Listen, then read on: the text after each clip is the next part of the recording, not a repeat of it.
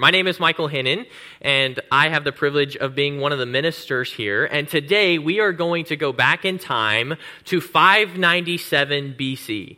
So we're talking over 2,500 years ago. In 597 BC, the world powers around the Middle East had changed. So for about 150 years, Assyria was the major power in the Middle East. And in fact, they came in 722 and wiped out the northern kingdom of Israel. But by 597 BC, a new world power had come onto the scene. Babylon had come onto the scene.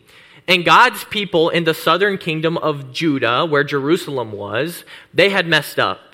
They had rebelled against God, and they had rebelled against this new world power. And as a result, Babylon came in and took 10,000 of Jerusalem's brightest and best and sent them east to Babylonia, almost 1,000 miles away. And one of those exiles, those deportees, was the prophet Ezekiel. At that time, he was only 25 years old. And so I want you to imagine with me being a 25-year-old who's taken up out of his family, away from his home, and everything he had been working towards, he was going to be a priest, was gone. You see, there was no temple in Babylon for Ezekiel to be a priest at. And so just like that, everything that Ezekiel had in his life was gone in just a moment. So for 5 years, I can imagine Ezekiel had questions like, why, God, did you allow this to happen? Why, God, have you taken away everything I'm working towards? Why, God? As some of you maybe have asked him before. But 5 years later, in 592 BC, when Ezekiel was 30 years old, God gave him a new commission. No longer was Ezekiel going to be a priest for God. Instead, now he was going to be a prophet. In fact, 2 different times in the book of Ezekiel, we are told that Ezekiel is called by God to be a watchman. The first time this happens is Ezekiel chapter 3, verse 17, where God says to Ezekiel, "Son of man, I have made you a watchman for the people of Israel. So hear the word I speak and give them warning from me." Ezekiel's job was to be a prophet, a watchman. He was supposed to notice when impending danger and judgment was coming, and then to tell Jerusalem about it. The problem was they didn't listen. And if we fast forward 5 more years, in 587 BC, Babylon would come in and completely wipe out Jerusalem and destroy their temple. But before that happened, Ezekiel was supposed to prophesy and tell people about the impending judgment that would happen if they didn't turn their hearts back to God. And because Ezekiel was a prophet, God called him to do some weird things. God often called his prophets to embody the message that they were going to preach, because God knows that a picture is worth 1,000 words. And so God wanted to sear these images into his people's heads. And so if you read in your Bibles, Ezekiel chapter 4, God calls Ezekiel to first start playing with some Play-Doh. And he's supposed to play with this Play-Doh, and he's supposed to, it was probably clay, but I envision him with some different colored Play-Dohs. And he's supposed to make the model of Jerusalem. And after he gets done making this model of Jerusalem, he's supposed to put a frying pan in front of it to represent how God's people are going to come under siege, that Babylon is going to come in and wipe Jerusalem out. Later in Ezekiel chapter 4, God calls Ezekiel to lay on his left side for 390 days. So that's, over a year. He's supposed to lay on his left side for 390 days to represent the 390 years that the northern kingdom of Israel had rebelled against God. And after those 390 days, he was to turn on his right side for 40 days to represent the 40 years that the southern kingdom of Israel had disobeyed God. And while he's on his side, he was supposed to cook food on cow poop. Originally, it was going to be human poop, but Ezekiel says, I can't do that. That's too abominable for me. And so God says, okay, you can cook food on cow poop to represent that when Babylon comes in, they are going to wipe us out and we're not going to have any food to eat. And then if you fast forward to Ezekiel chapter 5, God tells him to shave his hair and to shave his beard, and with a third of it, he was to burn it. With a third of the hair, he was supposed to hit it with his sword. I just kind of envision Ezekiel like a little t-ball kid just trying to hit it with a sword. And then a third of it, he was supposed to throw into the air, and the wind would blow it away to represent how Babylon was going to come in and raise the city, and then they were going to be Babylon's servants. And so God calls Ezekiel to start preaching these moments of judgment and to prophetically embody them. And ultimately, the reason is he wants God's people to know that because they have removed God's presence from their life, God is going to remove his presence from their temple. Because they have removed God's presence from their lives, God is going to remove his presence from their temple. And it's hard to emphasize how important the temple was to Jerusalem. For 350 years, the temple that was built by Solomon to be the house of God. They knew that the temple couldn't contain the glory of God, and yet this was the place where people would come to worship God. This was a place where they could come to access God's presence. This was a place where they would sacrifice to him. This was a place where they could come and experience God's presence. And yet, because of their sin and rebellion and injustice and idolatry, God was no longer going to be there. God was going to leave the building. In fact, we hear about this in Ezekiel chapter 10, verse 18. God gives this vision to Ezekiel, and here's what it says. It says, "Then the glory of the Lord departed from over the threshold of the temple and stopped above the cherubim." Because of their sins, the Lord had left the building. The Lord had left the temple, and so we are left wondering, where is God's presence? Our passage is going to answer that today. So if you have your Bibles, go ahead and turn them to Ezekiel chapter 11, verse 14 through 25, or page 682 in the pew Bibles that are in front of you. It's going to be helpful as we go through Ezekiel. Ezekiel is a prophet that we don't talk about very often. We hear a lot of crazy stories like some of the things that Ezekiel did, but the whole point of Ezekiel is to get God's people to turn their hearts back to him. And so today we are continuing on in our series called A Journey to Renewal, and we're going to focus on transformation and how God transforms our hearts. And so if you have your Bibles, we're going to begin in verses 14 and 15. Look with them with me. Verse 14 says, "The word of the Lord came to me.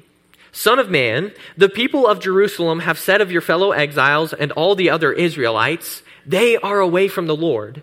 This land was given to us as our possession." And so in this moment, we are listening in to a conversation of the people who are still in Jerusalem. So these are not the people who have been sent away or deported to Babylon. These are the people who are still in Jerusalem, and they feel special.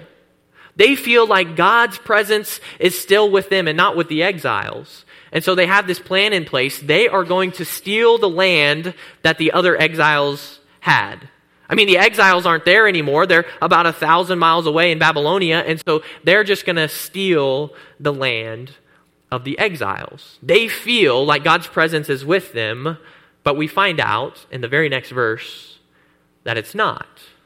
Look at verse 16 with me. It says, "Therefore say this, this is what the sovereign Lord says, although I sent them far away among the nations," we're talking about the exiles, "and scattered them among the countries, yet for a little while I have been a sanctuary for them in the countries where they have gone." So God's presence is not in Jerusalem with these people. God's presence is with the exiles, the ones who are 1,000 miles away from home. And in fact, God calls himself their sanctuary. We sang a song about being God's sanctuary earlier. When we hear the word sanctuary, I think a lot of church people think about this space. We call this space our sanctuary. But a sanctuary in the Bible is a place that is safe and sacred. And so I want you to think about how ironic it is that God is saying to the exiles, "I am your sanctuary." Because these people have been taken from their homes, They have been taken away from their families. They have been taken away from their jobs. They are literally slaves for Babylon. They are prisoners of war, and yet God says, I am your sanctuary. If you and I were prisoners of war, we probably wouldn't say that that place is a safe and sacred place. And yet God says to these exiles, I am your sanctuary. Because God wants these exiles to know that no matter where they are, whether they are in Babylon or in Jerusalem or in America, God wants them to know that he makes his home in hearts that welcome him. No matter where they are, no matter where we are, God makes his home in hearts that welcome him. The problem for the Israelites is that when you read the Old Testament, over and over and over again, they sinned. They rebelled. They chose to walk in sin and injustice and idolatry rather than choosing mercy and righteousness. And so God, for the first 33 chapters of Ezekiel, speaks a word of judgment upon them.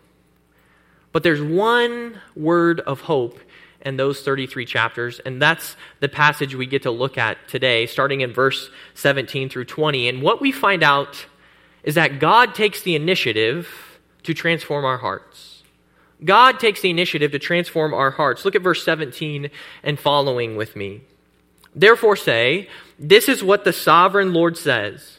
I will gather you from the nations and bring you back from the countries where you have been scattered, and I will give you back the land of Israel again. They will return to it and remove all its vile images and detestable idols. I will give them an undivided heart and put a new spirit in them. I will remove from them their heart of stone and give them a heart of flesh. Then they will follow my decrees and be careful to keep my laws. They will be my people, and I will be their God. God has taken the initiative to transform their hearts. I want you to see the emphasis upon God there. God says he is the one who is going to bring the exiles back home. God is the one who says he is going to change their heart out, give them an undivided heart. God is the one who says that he is going to give them a new spirit. God is the one who has taken the initiative to transform their hearts. God is the sovereign king of all, and he is going to accomplish what he wants to. Ezekiel later talks about this transformation again in Ezekiel chapter 36, verses 26 and 27. They'll be on the screen, where God says again to his people, I will give you a new heart and put a new spirit in you. I will remove from you a heart of stone and give you a heart of flesh. And I will put my spirit in you and will move you to follow my decrees and be careful to keep my laws. God is the one taking the initiative here to transform our hearts. And I want you to notice how drastic the solution is. The sin problem is so bad for the Israelites, and the sin problem is so bad for us, that the only solution is heart surgery. The only solution is to get a heart transplant. In fact, in the New Testament, when Jesus is talking to the religious leader, Nicodemus, I like to talk about this conversation, Nick at night, because he's talking to him at night. I know it's a dumb joke, but I like saying it. And Jesus is talking to Nicodemus, this religious leader, and he says to him, very truly I tell you, no one can see the kingdom of God unless they are born again. In other words, no one can be a part of the family of God unless they are given a new heart. God takes the initiative to transform our hearts. Last summer, Dr. J.K. Jones was here, and he preached a good sermon on Psalm 51, and he told us about the first successful human heart transplant. On December 3rd, 1967, a doctor from Cape Town, South Africa, Dr. Christian Barnard, he performed the first successful surgery. He took a heart from a 25-year-old woman, Denise Darval, who had died in a car accident. She was brain dead, but her heart was still beating. And so they took her heart and put it in a man whose name I'm going to butcher, but I believe it's pronounced Louis Washkansky. They put that heart in Louis Washkansky. Here's a picture of Dr. Christian Barnard and his team. It took him about 3.5 to 4 hours. Louis was an avid sportsman, but he was also an avid smoker. And so he had lung disease and his heart was dying. And so they put this heart in him. And after 3.5 to 4 hours, his new heart started beating. And so one of the most miraculous things had happened in all of human history, a human heart transplant that was successful. But after only 18 days was when his heart stopped beating. You and I, we need a new heart for longer than 18 days. You and I, we need a new heart forever. And God has taken the initiative to give us that new heart. In the person of Jesus Christ, God has become like us in every way, yet without sin. He died on the cross for us, taking our punishment upon himself, and then resurrecting from the grave, proving that he truly is King. And as I was thinking about the story of Jesus and this passage in Ezekiel, something struck me that I'd never thought about before when it comes to the story of Jesus. Is that on the cross, Jesus' heart stopped beating so that ours could beat on forever. That Jesus' heart quit beating so that our hearts could live on forever. Jesus has taken the initiative for us to transform our hearts. And I think the Apostle Paul is worshiping, thinking about this in 2 Corinthians chapter 5, verse 17, when he says, "Therefore, if anyone is in Christ, if they're a follower of Jesus, the new creation has come. The old is gone, the new is here. The old heart is gone, and the new heart is here." God has taken the initiative to give us a new heart. And yet, in the very next verse, we are told that some people can refuse this new heart. We're told in the very next verse, in verse 21, that yes, God is sovereign and he will accomplish his purposes. And yes, God is sovereign. He is constantly pursuing us. And yet some of us can refuse his offer to transform our hearts. Look at verse 21 with me in Ezekiel chapter 11. "But as for those whose hearts are devoted to their vile images and detestable idols, I will bring down on their own heads what they have done, declares the sovereign Lord." So yes, God has taken the initiative to transform our hearts, but what verses 21 through 25 show us is that God offers us an invitation to transform our hearts. God is a gentleman, and he is not going to force himself upon us. This is what some theologians call free will. God is sovereign, and yet we still have a part to play in the process of transformation. And so that's why I love the analogy of a surgery and a surgeon when it comes to the Christian journey. How many of you in here, by the raise of hands, how many of you have ever had a surgery in here?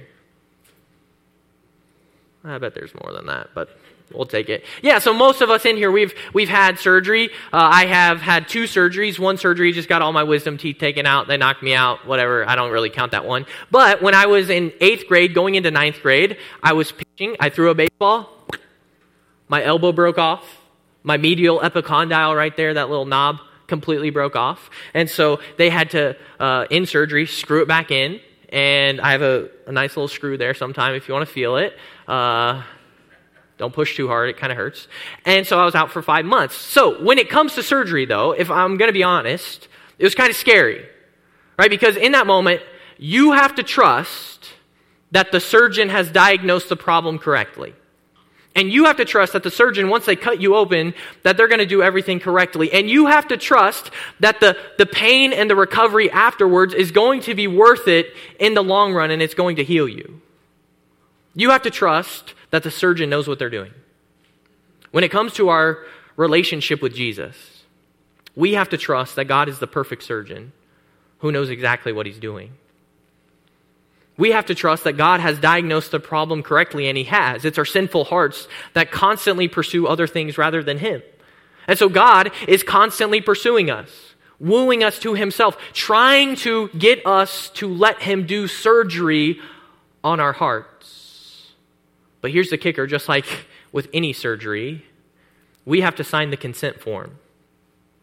We have to allow God to do that work. God has taken the initiative, but he's a gentleman, and he's going to offer a new heart to us, but we don't have to accept it. And so for some of you today, maybe you have never accepted him before. Maybe you've never signed the consent form and like Jade, taken the step into the waters of baptism. And if you've never taken that step before, but you feel the Holy Spirit pulling on your heart, I want to encourage you to just invite God into your life right here and right now. And I'd love to talk with you afterwards about what it means to follow Jesus. Come find me. But for many of us in this room, you've already taken that step. You've already signed the dotted line on the consent form, and God has given you a new heart. You have a new heart living and beating inside of your chest. You have the Holy Spirit now living inside of you, helping you, guiding you, pruning you to live the life that God has called you to. It's an awesome life that you now have, a life with God forever.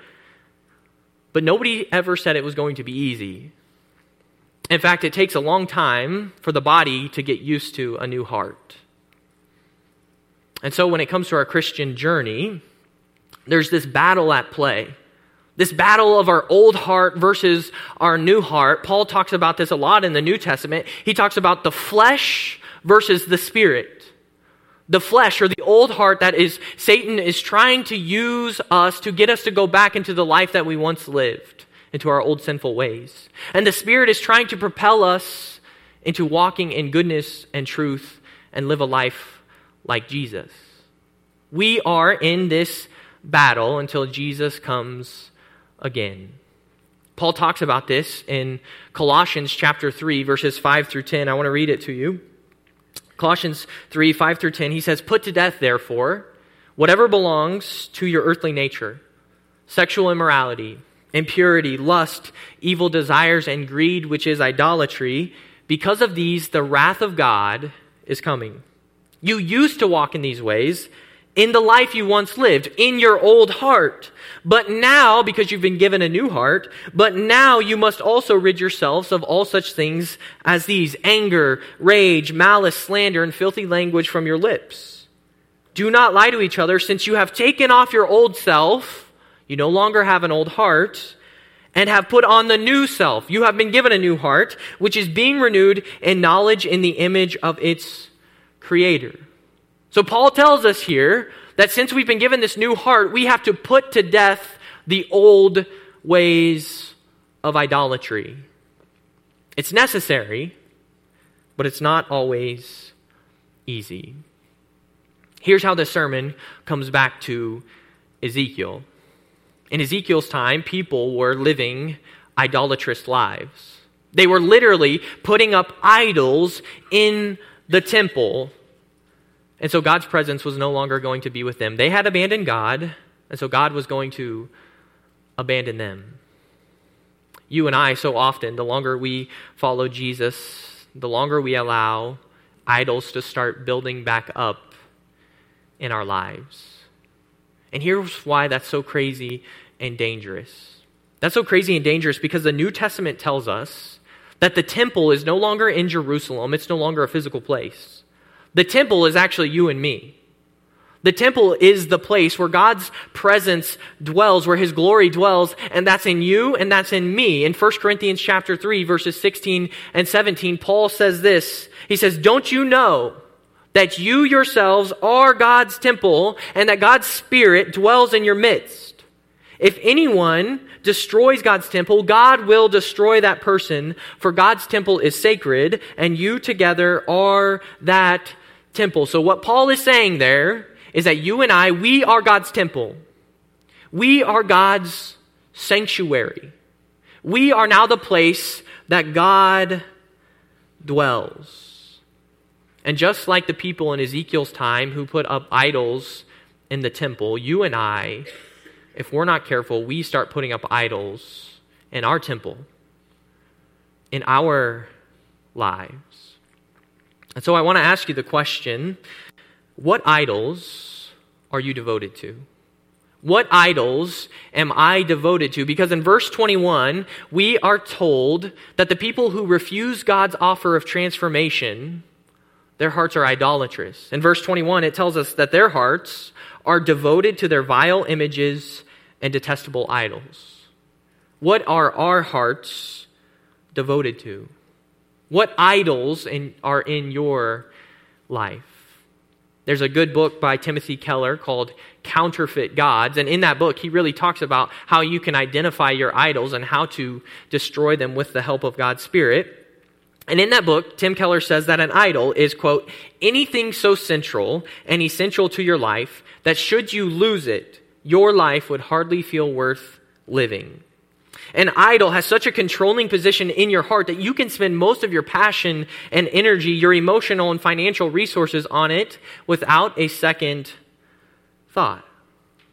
So what idol are you putting most of your resources towards? Where are you spending most of your time? What idols are you building up in God's temple?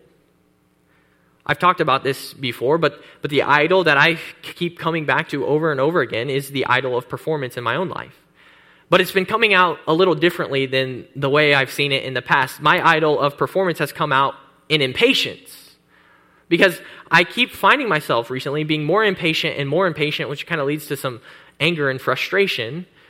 And the reason that's the case is because I feel like I need to perform. And you're just wasting my time over here. I have some better things to do. And so the root of this symptom of impatience is actually the idol of performance. And so what I've had to do is I've had to talk to Janelle, my wife, and talk to my best friend, James Bond, and just tell them, hey, I am wrestling with this idol of performance so that they know and they can hold me accountable. And then I've just been trying to pray this prayer over and over again throughout the day as much as I can remember. God of all patience, give me a patient heart. God of all patience, give me a patient heart, because I know that I am the temple of God. And there's no place for idols in the temple of God. What about you? What idols are you building up in your life? What idols do you need the Holy Spirit to help clean out? Because if you do want His help, He's willing to help you, but you have to sign on the consent form. God takes the initiative to transform our heart, but He offers us the opportunity to transform our hearts. The chapter 11 of Ezekiel finishes in some suspense, leaving us wondering, where is God's glory? Look at verse 22 with us.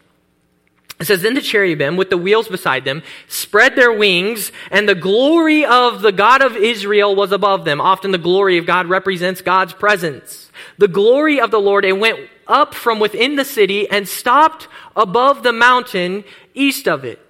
The Spirit lifted me up and brought me to the exiles in Babylonia in the vision given by the Spirit of God. Then the vision I had seen went up from me, and I told the exiles everything the Lord had shown me. And so Ezekiel, the watchman, the prophet, he was given this vision, and he tells it to the exiles. And at the end of the vision, he sees the glory of God leave Jerusalem, leave the temple, and just go dwell over a mountain. And we're left wondering, where will God's glory end up? Will God's glory end up with God's people? Will God's glory end up inside of you and inside of me? Well, that depends on our response to Him. Last week, Warren talked about how one of the best commentaries for the book of Ezekiel is the book of Revelation, the last book in the Bible. And I think the best passage in Revelation to lay over our Ezekiel 11 chapter is Revelation chapter 3, verse 20. Because here, the risen Jesus is speaking to the church in Laodicea, and He's speaking to you and me. And here's what He says in Revelation 3, verse 20. He says, here I am. I stand at the door and knock. If anyone hears my voice and opens the door, I will come in and eat with that person, and they with me. God is standing at the door of every single one of our lives and knocking, waiting to see if we will welcome Him in. Will you welcome Him in today and experience a transformed life? Let's pray together. Dear Heavenly Father, we love You, and we thank You so much for Your Bible. And we thank You so much for the book of Ezekiel, which is a weird and wacky book, and yet it tells us so much about Your glory and shows us so much about repentance. So I pray for every single one of us, Lord, that You would help us to think through, honestly, what idols do we have in our lives, and surrender them to You, King Jesus, because we know that only through Your power can they be wiped out? So help us, King Jesus, we pray, so that we can make more and better followers of you wherever we go. It's in your name, Jesus, we pray. Amen.